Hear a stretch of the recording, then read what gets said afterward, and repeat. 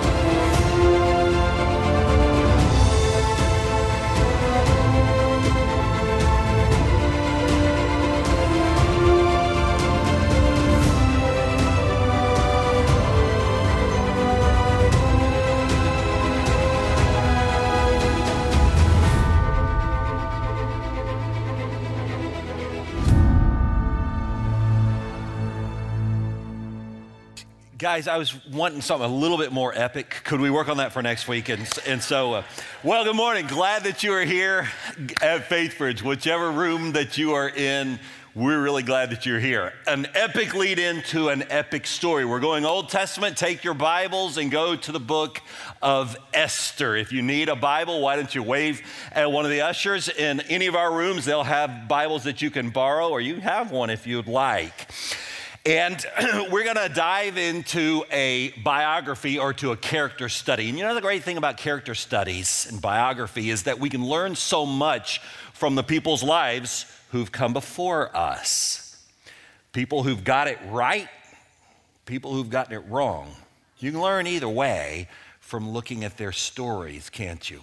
And I think that's what we're going to discover as we dive into this book of Esther this Sunday and for the next 3 Sundays to come. Let me give you a little background before I read chapter 1 to you. So, the star of the show is Esther. Well, really, the star of the show is God, but Esther is the name given to the book, which incidentally is only one of 2 books in the whole Bible named for a woman.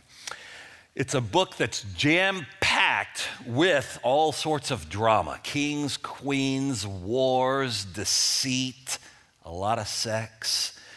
But you have to understand what was going on. So Esther is a young Jewish lady, and apparently she was just drop-dead gorgeous. And she's living in this godless place. And in fact, where she was living was so godless, the times were so godless, that this is the one book in the Bible that doesn't even mention the name God, which is not to say he's not active, quite the contrary. You see as you work through the book, wow, he never had his hands anywhere but right on the steering wheel of time, and he was guiding his great plans forward providentially, even though you can't see it at every turn in the story. But then when you get to the end, you realize, wow, he was really in charge the whole time, which I think is a good word for us in our own personal lives, in the world, to remember we have a God who is sovereign over all things all the time. So backing up 100 years before the days of Esther, you had this king who was called Nebuchadnezzar. You remember he and his troops, the Babylonians, rolled in on Jerusalem. They conquered the Israelites. They kidnapped 10,000 of the brightest and the best, like Shadrach, Meshach, and Abednego, and Daniel, who we studied a couple of years ago. They carted them back to Babylon to try to get them to forget their Jewishness and have them intermarry and everything. The Babylonian Empire went on for 50 more years after the book of Daniel and those scenes that I was just describing there. And then Every empire gives way to another empire. The Babylonians are conquered by the Medo-Persian armies who come rolling in, and they take over and conquer the Babylonians. Now, interesting thing about the Persian king, he says to the Jewish people right off, by the way, Jewish people, you can go back to your homeland. You can go back to what we call Israel today. You can go back if you want to. Well, some of them would go back in a series of pilgrimages led by people like Ezra and Zerubbabel and Nehemiah. But a number of them said, nah, we'll just stay in Persia. It's all we've ever known. I mean, it was our forefathers who were carted off here in a different land, but you know, this is home for us, so we'll just stay. So the story picks up right about 485 BC. And it's going to isolate in and talk to us about what happened to those Jewish people who stayed in the land of Persia, which today is Iran. Let's look at it. Esther chapter 1, verse 1. This is what happened during the time of Xerxes. That's the Xerxes who ruled over 127 provinces stretching from India to Ethiopia. At the time, King Xerxes reigned from his royal throne in the citadel of Susa. And in the 3rd year of his reign, he gave a banquet for all his nobles and officials. The military leaders of Persia and Media, the princes, the nobles of his provinces were present. For a full 180 days, he displayed the vast wealth of his kingdom and the splendor and glory of his majesty. And when these days were over, the king gave a banquet lasting 7 days in the enclosed garden of the king's palace for all the people from the least to the greatest who were in the citadel of Susa. The garden had hangings of white and blue linen fastened with cords of white linen, purple material, silver rings, marble pillars, gold couches, silver, and on and on. Verse 7. Wine was served in goblets of gold, each one different from the other. The royal wine was abundant in keeping with the king's liberality. By the king's command, each guest was allowed to drink with no restrictions, for the king instructed all the wine stewards to serve each man as he wished. Queen Vashti also gave a banquet for the women in the royal palace of King Xerxes. On the 7th day, when King Xerxes was in high spirits from wine, he commanded the 7 eunuchs who served him, verse 11, to bring before him Queen Vashti wearing her royal crown in order to display her beauty to the people and the nobles, for she was lovely to look at. But when the attendants delivered the king's message, Queen Vashti refused to come, and the king became furious and burned with anger. And since it was customary for the king to consult experts in matters of the law and justice, he spoke with the wise men who understood the times and were closest to the king. The 7 nobles of Persia and Media who had special access to the king and were highest in the kingdom. Verse 15, according to the law, what must be done to Queen Vashti, he asked. She's not obeyed the command of the king Xerxes that the eunuchs have taken to her. Then Memucan replied in the presence of the king and the nobles, Queen Vashti has done wrong, not only against the king, but against also all the nobles and the people of the provinces of King Xerxes. For the queen's conduct will become known to all the women. And so they'll despise their husbands, and they'll say, King Xerxes commanded Queen Vashti to be brought before him, but she wouldn't come.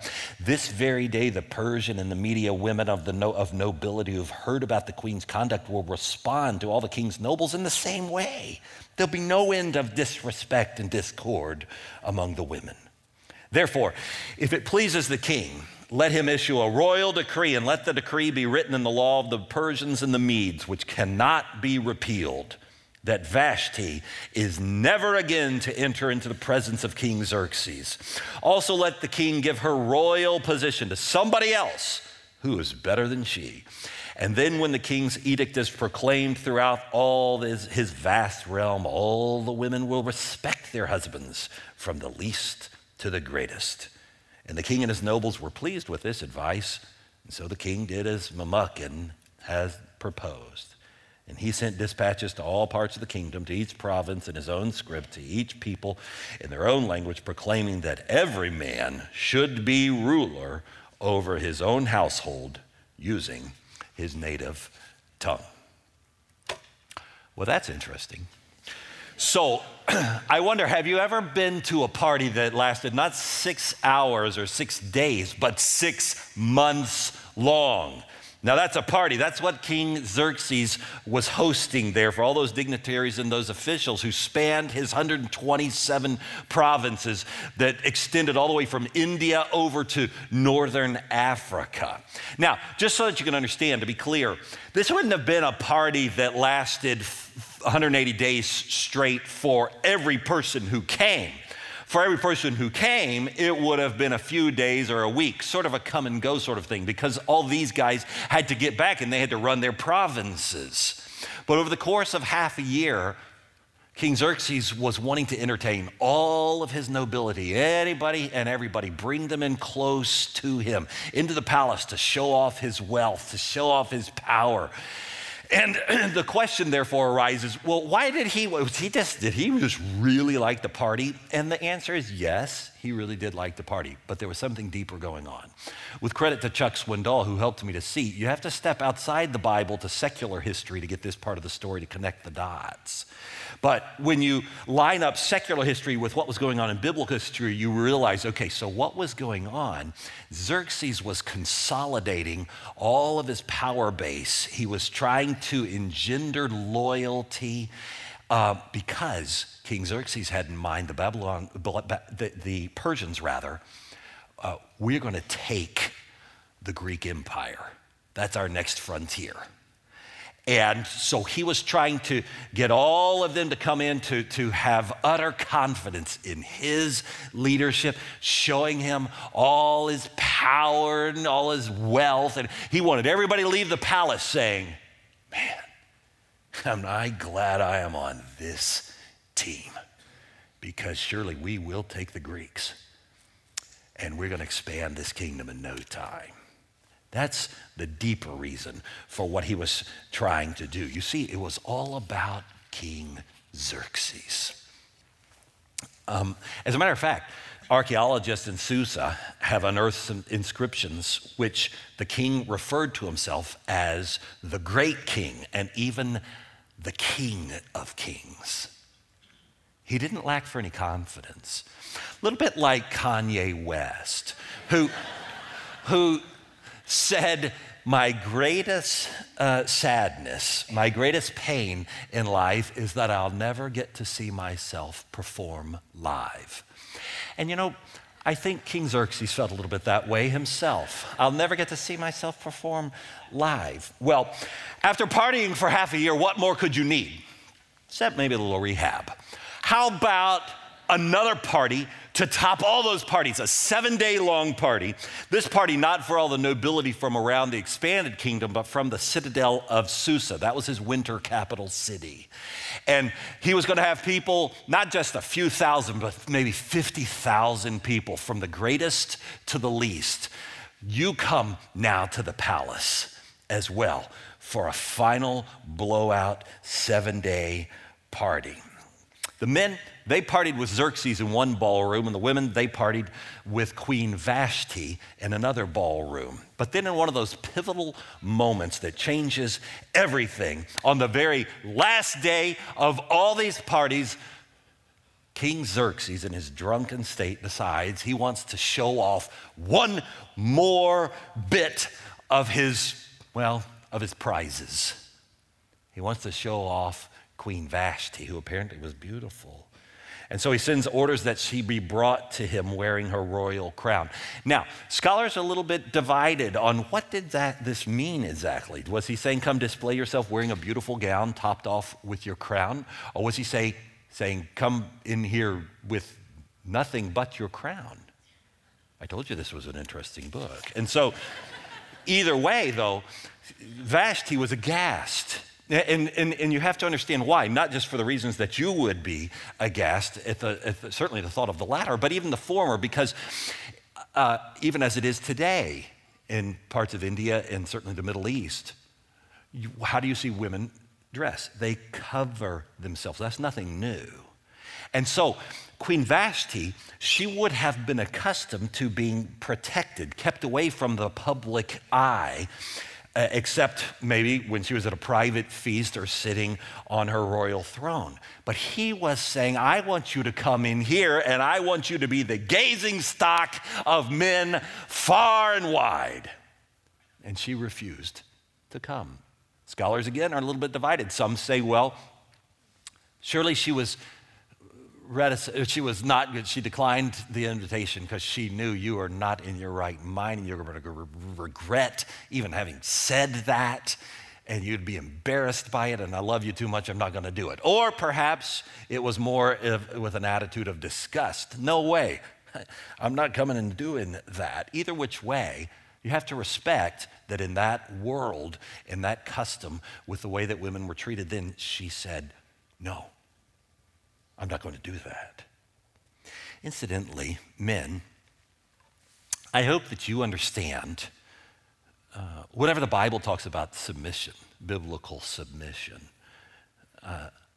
that it has nothing to do with your wife becoming a sexual pawn or a sexual object of your lusts, just to fulfill your gratifications. That was never God's desire for marriage, that your wife would just become nothing more important than just sort of an object, sort of like a toy that you throw to your dog. That's not Christian understanding of marriage. I just thought maybe we should mention that. Well, Vashti, she says no. And at that point, King Xerxes' truest colors come bursting through, and he is livid. And you have to understand why. Because he's thinking, wait. This is not how the party to top all parties on the final day is supposed to come down, with you saying no to me in front of everybody.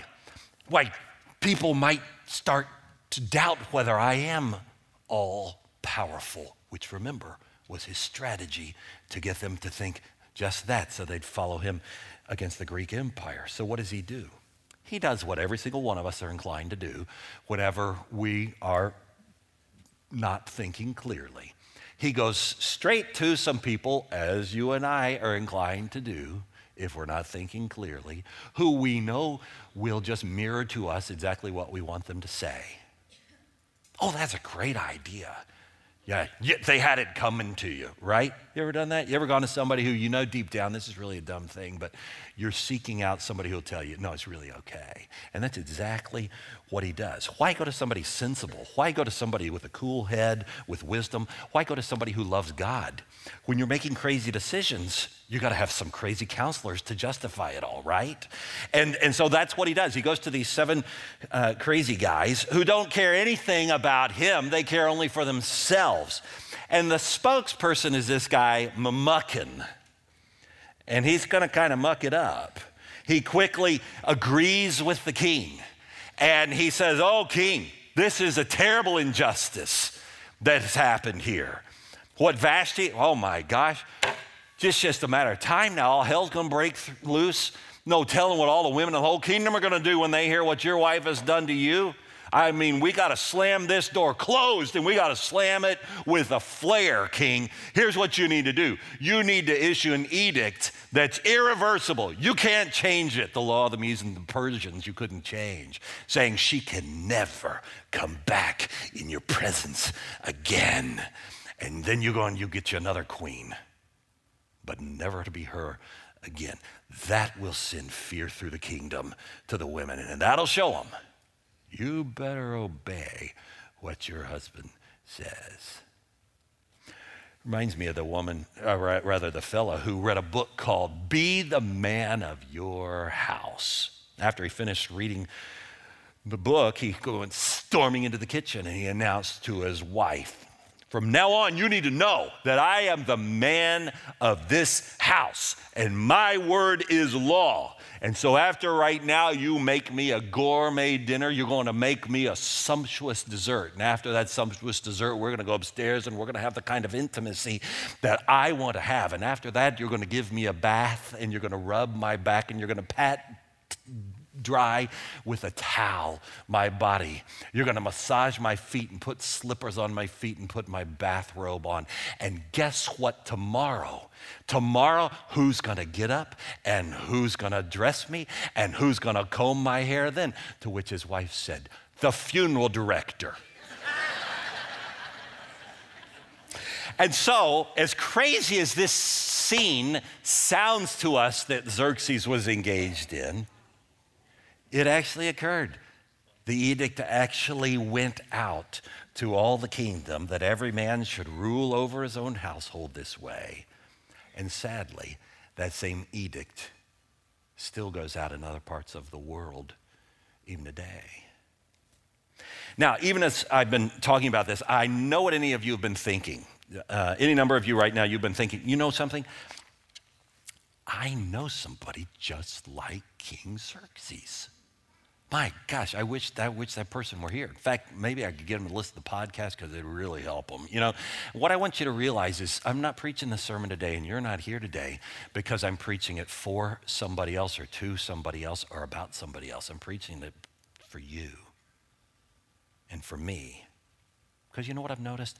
I've noticed as I've been studying that all of us have at least a little bit of King Xerxes inside of us. Oh, it might not be up to your neck, but it's up to your ankles or somewhere in between. So what I want to do is I want to go back and just retrace these 4 missteps that tripped Xerxes up. Because I think what you're going to discover is that any of us, all of us, are susceptible to any of these missteps. Go back and look, first of all, at the 2 big goofs, the first 2 goofs. You have pride and you have lust, right? Xerxes, who just knew he was the greatest, the king of kings, he would call himself. And then this lust problem that clearly was a part of his life as well. You know, I didn't really understand the connection between lust and pride until, well, some years ago. You have to go back to when Pastor Dan and I were in seminary together. We studied under a number of very good professors, but there was one in particular who was just particularly profound. Students, we would sit and just hang on his every word. And it was revolutionary. His insights from God's word were transformational. Never heard anything like that before. His insights from psychology as well were profound. And you'd leave his class every time just feeling like God was a little bit better than you ever thought you could even never been. And his word was even truer than you'd ever thought it had been. And that maybe by God's amazing grace, you were going to be a little better person and a little better pastor than you ever thought that you might have been.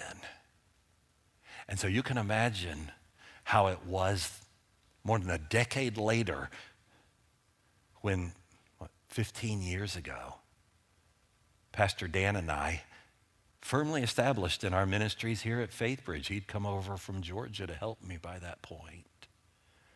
How shocked we were when a notice came out from the seminary, a news release, saying professor confesses to having engaged in an ongoing extramarital sexual affair. Dan and I were we were bewildered. Like, what? You're telling me this guy he's so godly. How could that have been going on? I remember I sat there across from Dan in his office and I broke down and just cried. But the statement that was released with the confession from the professor was revealing. It was insightful.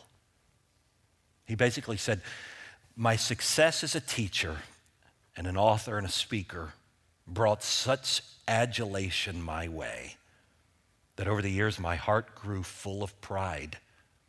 And once my heart was overcome with pride, I felt I could do anything, which made it very easy for unbridled lusts to come marching right into my life unimpeded. It was that day I remember Dan and I sitting in his office. We covenanted to just continue to make our confessions each to the other while we were still in the shallow end of the pool, so that neither of us would ever wake up one day drowning in the deep end. As a matter of fact, that night I went home and I even typed up a covenant that I carried with me every single day since the summer of 2005. Just a personal covenant to protect my own heart from pride and lust. Because we figured if it could happen to him, it could happen to any of us. And I just have a sneaking suspicion any of you are sitting there saying, listen to the preacher. What he's saying is true. Doesn't matter which side you start on, the pride or the lust. The devil, if he can get the door cracked open, he will swing it wide open and he will come marching in. So what are you doing in your own life to protect your own heart from pride? Protect your own heart from lust. What steps are you taking? You know as well as I do how many lives, how many marriages, how many families have been brought into a terrible point because someone didn't choose to keep tabs on those, to let God break in and do some work in those areas of our lives.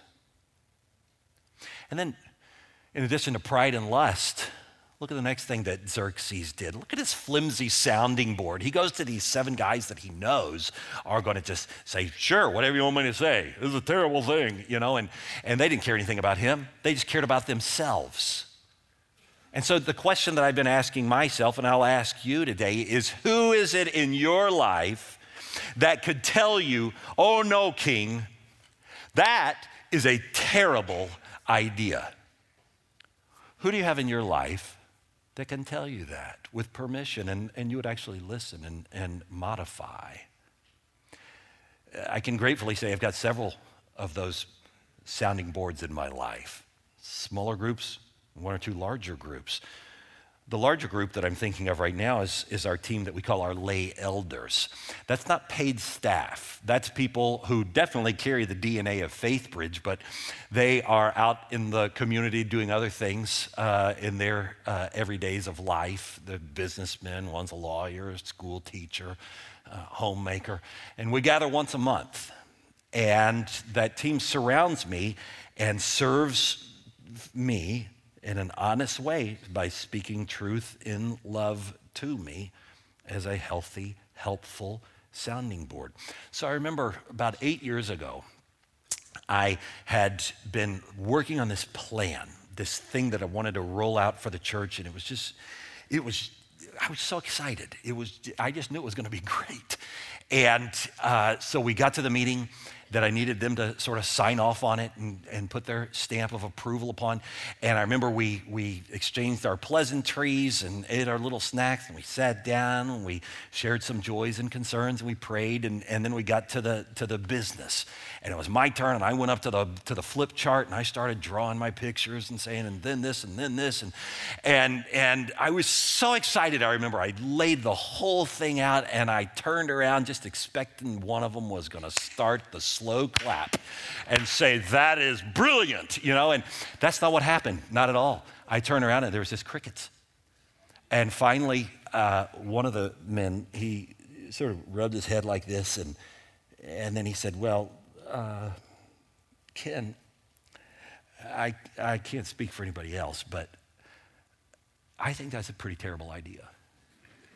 And I remember recoiling on the inside and saying to myself, it's a brilliant idea. What do you mean it's a terrible idea?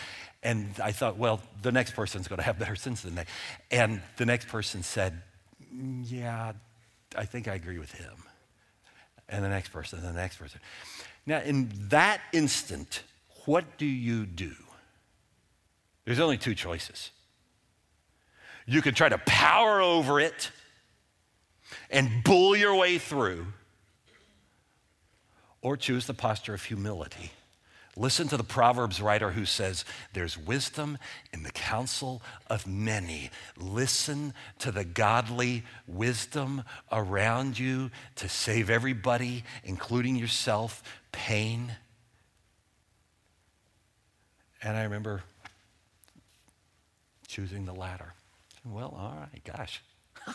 I really thought this was a great idea, but thank you. I'm glad that you've, been forthright with me here. 8 years later, I can look back and say, I'm really glad.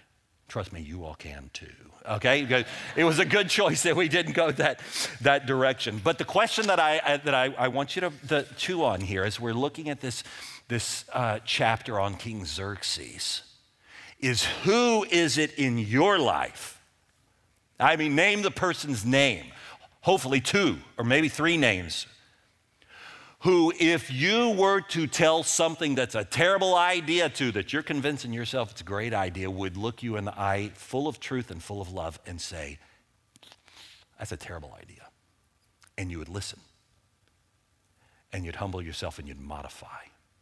If you can't name that person or 2 or 3, then you need to say hello to Xerxes that lurks inside your soul. And you better watch out, because you're headed for disaster. It's just a matter of time. Then you look at this 4th and final trip up. How he just loses it and sort of erupts, throwing his wife out, banishing her then forever, never to come back. As I was pondering this one, I was thinking, well, I actually get off pretty good on this one. I think, I don't, Suzanne and I, we have our disagreements, but good heavens, that's over the top. I'd never do anything like that. So I was feeling rather smug until the Lord brought to mind a scene from several weeks ago. I was studying with my younger son one night doing homework, and he had his vocabulary words. And you know how you have to give the definition and then you have to use it in a sentence. And the word was fussing.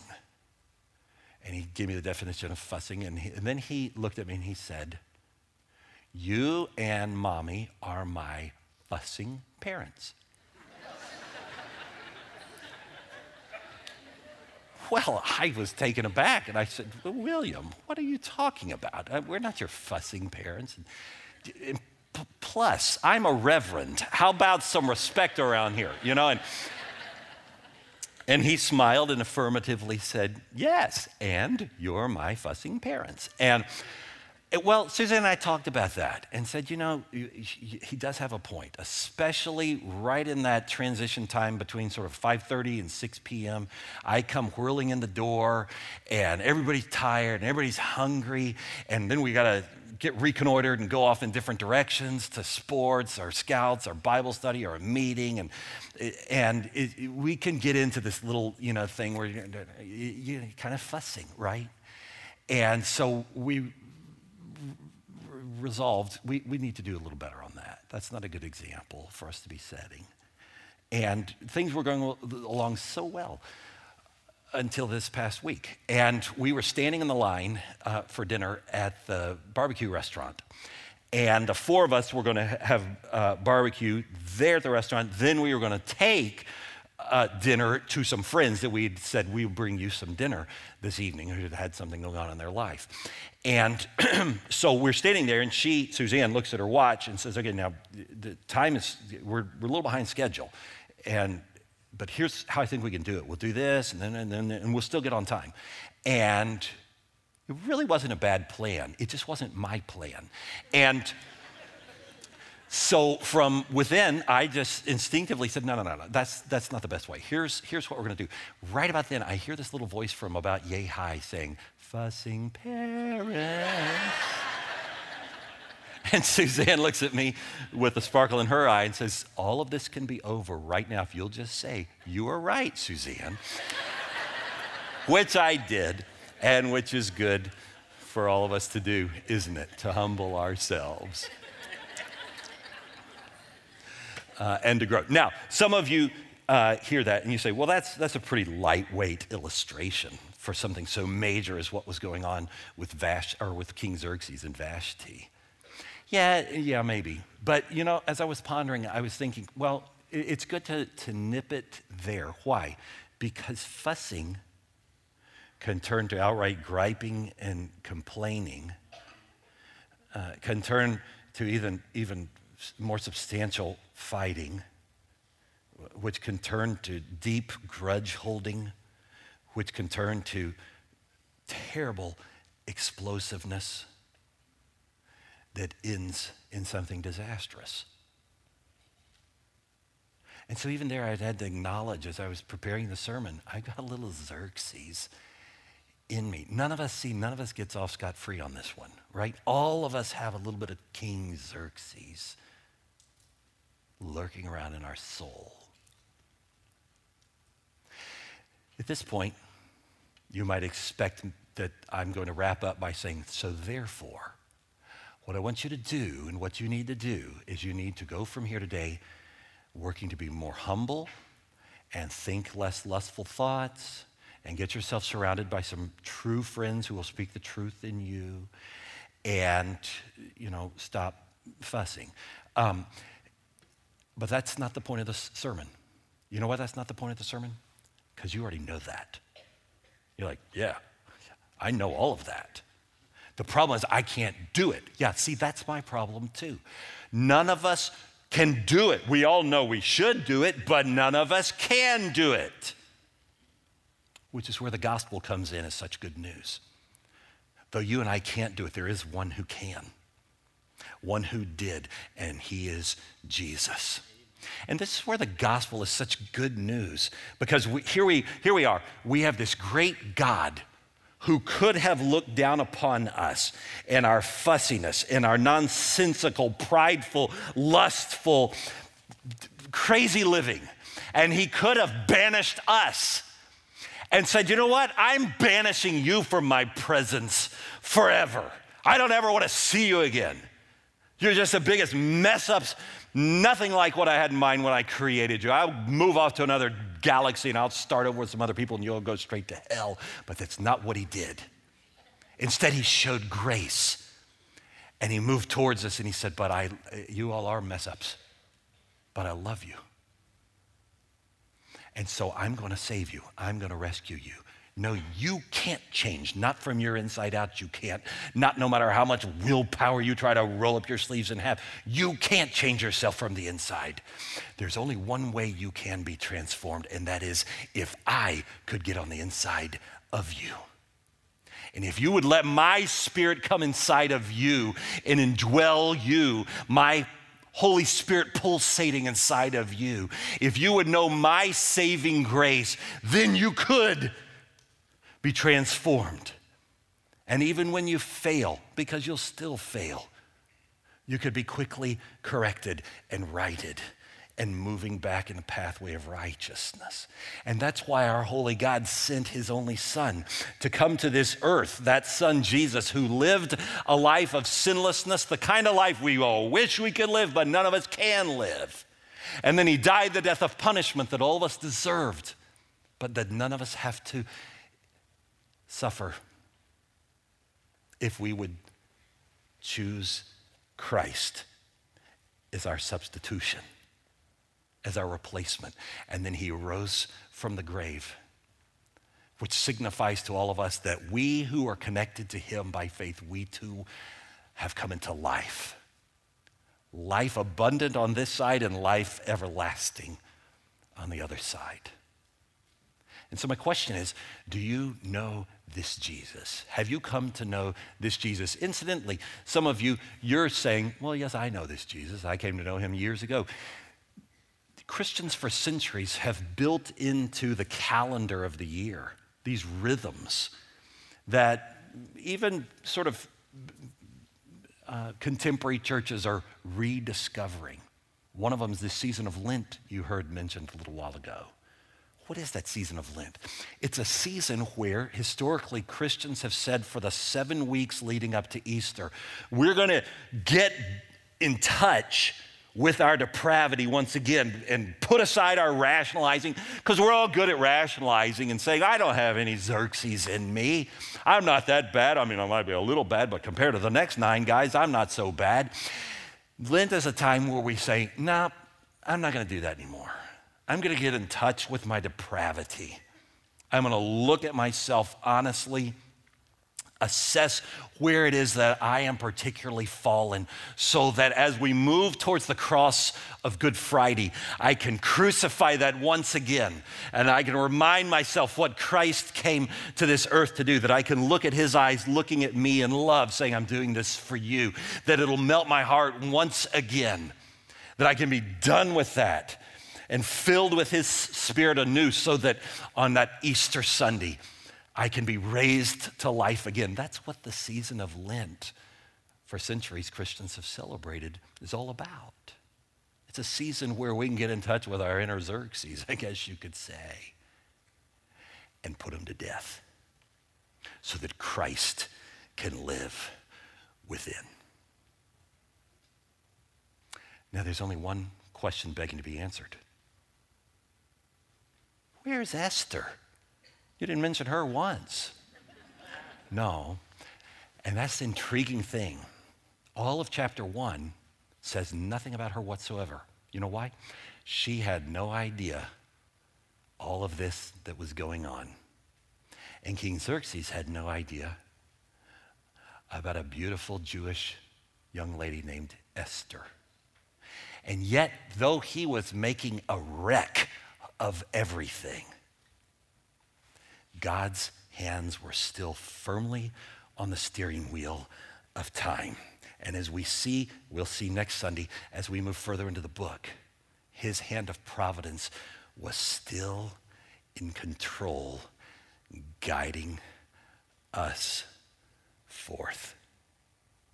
And so my hope is, as you leave today, that you'll consider that reality as well, that we'll resolve ourselves to put to death our inner Xerxes, to live for Christ, but that we'll also keep in mind his hand of providence is at work, which is good news for any of us who have messed up, and all of us have.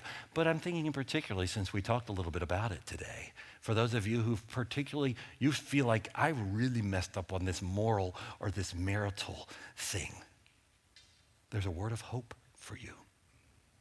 There's a word of promise for you. That our great God knows you're coming in and you're going out, you're rising up and you're lying down, and he's still in control, and he's still opening up a doorway for you to move from that path back into his great master plan. And that's what we're going to talk more about next week. Let's pray together. Lord, thank you for the power of biography, of story, of just doing a study on a person, a group of people really, that lived 2,500 years ago. Confirmed not just in biblical history, but secular history, and certainly though enlightened by biblical history, which enables us to see your sovereign hand at work, that you never fail us, that you never abandon us, that you never desert us, that there is always hope, and that you're always in charge, no matter how bad we might have messed it up. My prayer, Lord, is that each of us would leave today resolving to let you, Christ Jesus, live within us more fully, that we might more completely open up our hearts and our souls and our minds to your dominion, to your taking controls, to your putting your hands on the steering wheel of our life, that we would give up the folly that is so easy for any of us to give into, that folly of saying, I'll just do it myself. The King Xerxes that lurks around in each of our souls. Lord, help us to be done with him, to put him to death, that you might live completely in control of our lives, Jesus. And I pray that you'll further inspire us, embolden us, empower us as we come back next week to see even more clearly how very much your hands are constantly on the steering wheel of time, moving us forward. And that's a good word for us today. And we pray all of these things in Jesus' name. Amen. Welcome to Postscript. Here we hope to answer your questions and help you dig deeper into the messages and sermons at FaithBridge by talking with the teacher of the day.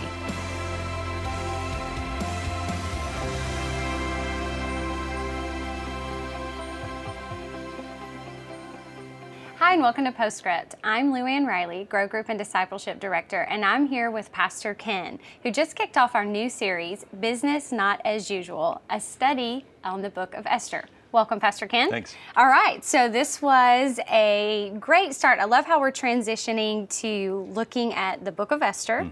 But today we looked at several characters who are integral to her story as we're leading up to her. Yeah. We did have some questions come in really about the content, but also some historical questions as well. So I'm going to start with those. The first one, this person wrote in and said they've seen some conflicting reports on the historical events in the book of Esther. How can we be confident that historically this book is accurate? Right. Well, and the same could be said of any number of books in the Old Testament. There's always, been naysaying literature coming along and saying that didn't happen. But then, for every one of those, then you look and you say, but there are other sources that have said, yes, it did. And even archaeology that comes along, sometimes not as quickly as we would have, but then sooner or later something's dug up and they're like, oh, looky there. That bears out the truth of what's in God's Word. And so, so I'm going to fall in the camp of yes, it is true, and we can rely on it. One of the extra biblical sources that we could draw on is the writings of Josephus. Okay, is that the book that you referenced today? Okay. That's right, and which is a popular, well-worn source. Who he was not a believer, but just a secular historian, but his works line up very confirmingly. And if you want something just a little simpler, one of the sources that I'm enjoying reading, and I've always enjoyed, is from the biography series that Chuck Swindoll did some years ago on a number of the characters, and this one's on Esther. So that's a simple read as well that reaches outside for some historicity as well. Okay. Tell us more. The question came around King Xerxes. Was he a Jew or was Queen Vashti a Jew? No. Did they believe any? No, they were Persians. Yeah. No, we don't have any indication of. No, it's. Well, I don't want to give the story away. Okay, so stay tuned. You'll have to be and here. You'll see how the Jewish story comes into all of this. Okay. But you'll see quite clearly by the time we get into chapter 2 or 3 or 4, he wasn't. But he's going to be informed. Okay. We can't wait to hear it. Okay, so let's transition from really the historical context that you gave us today to the application of how we can apply what we see happen here. And we talked about pride and lust and the counsel of many. And the question came around, what is going on in the soul of a believer who is really struggling with pride or lust, but refuses counsel? Is there anything that we can do besides pray? Well, I don't know that they are struggling with it. If what we want is to be struggling with it. Right. It's the person who has, in his own mind or her own mind, risen above it and doesn't even think of it, doesn't even see it anymore. And that's the person who needs to hear us lovingly say, your Xerxes is showing, but what do you do when a person just can't seem to hear that? Well, besides praying, well, certainly let's not discount praying. I think you have to be doing that, and maybe gathering some other people to join you in prayer about that person and for that person, that there would be a softening. On the if that's on the vertical level with God, on the horizontal level, there's conversations that we talked about, speaking truth and love. Matthew 18 might indicate here's one way to go at it, go directly, and then go with another person, and then go with yet another person, a leader of the church, that says, hey, there is a problem here, and you need to see this. The secular term for that, and maybe if you thicken the group up just by a few more people, is called an intervention, where you sort of circle the person and say, here is the truth, and we're not letting you out of the circle till you hear us say, here's the situation. And some people respond to that type of intervention, and some people, even seeing all their loved ones and closest friends and most confidants, will still shrug it off. And that's a sad thing. I think at that point, there is not much we can do. Pride comes before the fall, and a haughty spirit comes before destruction. And so either you can humble yourself, or God will humiliate you. And so you have to choose it, which way, and so my hope for this person, or the person that this person's thinking about, is that one of these would sort of just move one of the tectonic plates just enough that there would be a shift and something would start to give way, and that maybe they would be a softening. I think what you said is really important to remember, is that in order to have those conversations, there has to be a relationship. Like if it's your friend or coworker or someone, you can't just enter into a, hey, I think you have pride, unless you've really built a relationship, And I think about sometimes if people are difficult to deal with, you want to pull away from that relationship or try to avoid them. But really, in order to be able to speak into someone's life, no matter how hard it is, you got to continue loving that person and being in relationship with them. Yeah. That's good. Someone wrote in about the story of the professor that you shared today, which is a very impactful story. My professor. Yeah, Dan's and my professor. Yes, your professor that you... broke our hearts. Yeah, broke your hearts. And it said if even him, he, which is was such a man of God, with such wisdom, could fall or stumble in that way, what would it take? What needs to happen to break a man of his pridefulness if they're blind to their own pride and they won't listen to counsel? Well, again, and where it really gets tricky is when you have somebody who is a believer and a leader of believers, a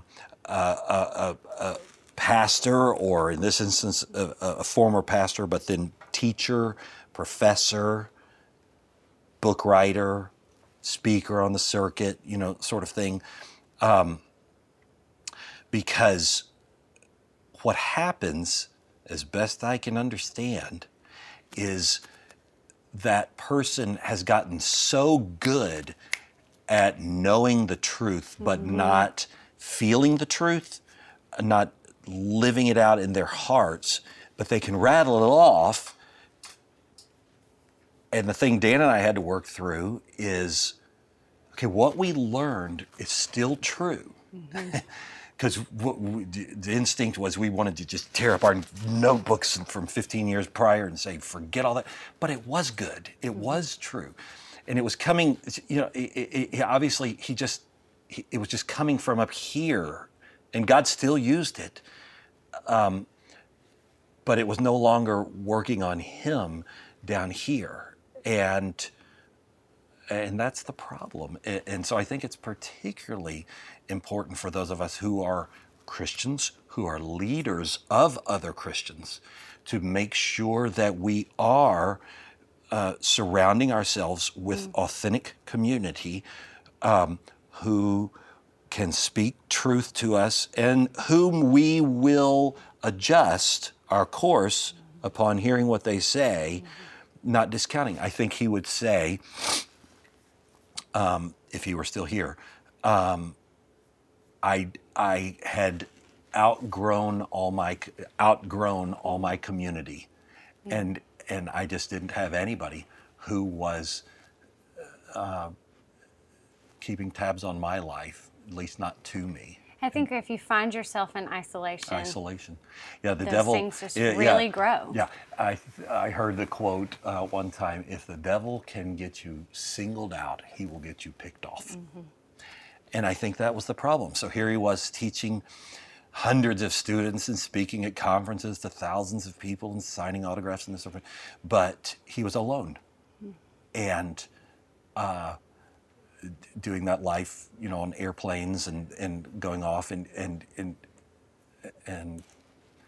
so he still knew all the right things. It just wasn't bubbling up and percolating in his soul anymore.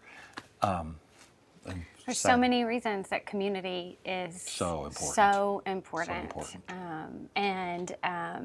So today we kind of got some historical context. Next week we'll be we'll start getting into the good part of the story next week. More into the We'll see God's hand of providence just really start to guide in these several critical turning points in the story that it's just marvelous to watch what happens. Well, I'm looking forward to it. Yeah. Thank you. And thank you for joining us here for Postscript. We'll see you back here next week. Thanks for joining us for Postscript. Help us keep the podcast interactive by submitting your questions during the morning services. Learn more at faithbridge.org/postscript.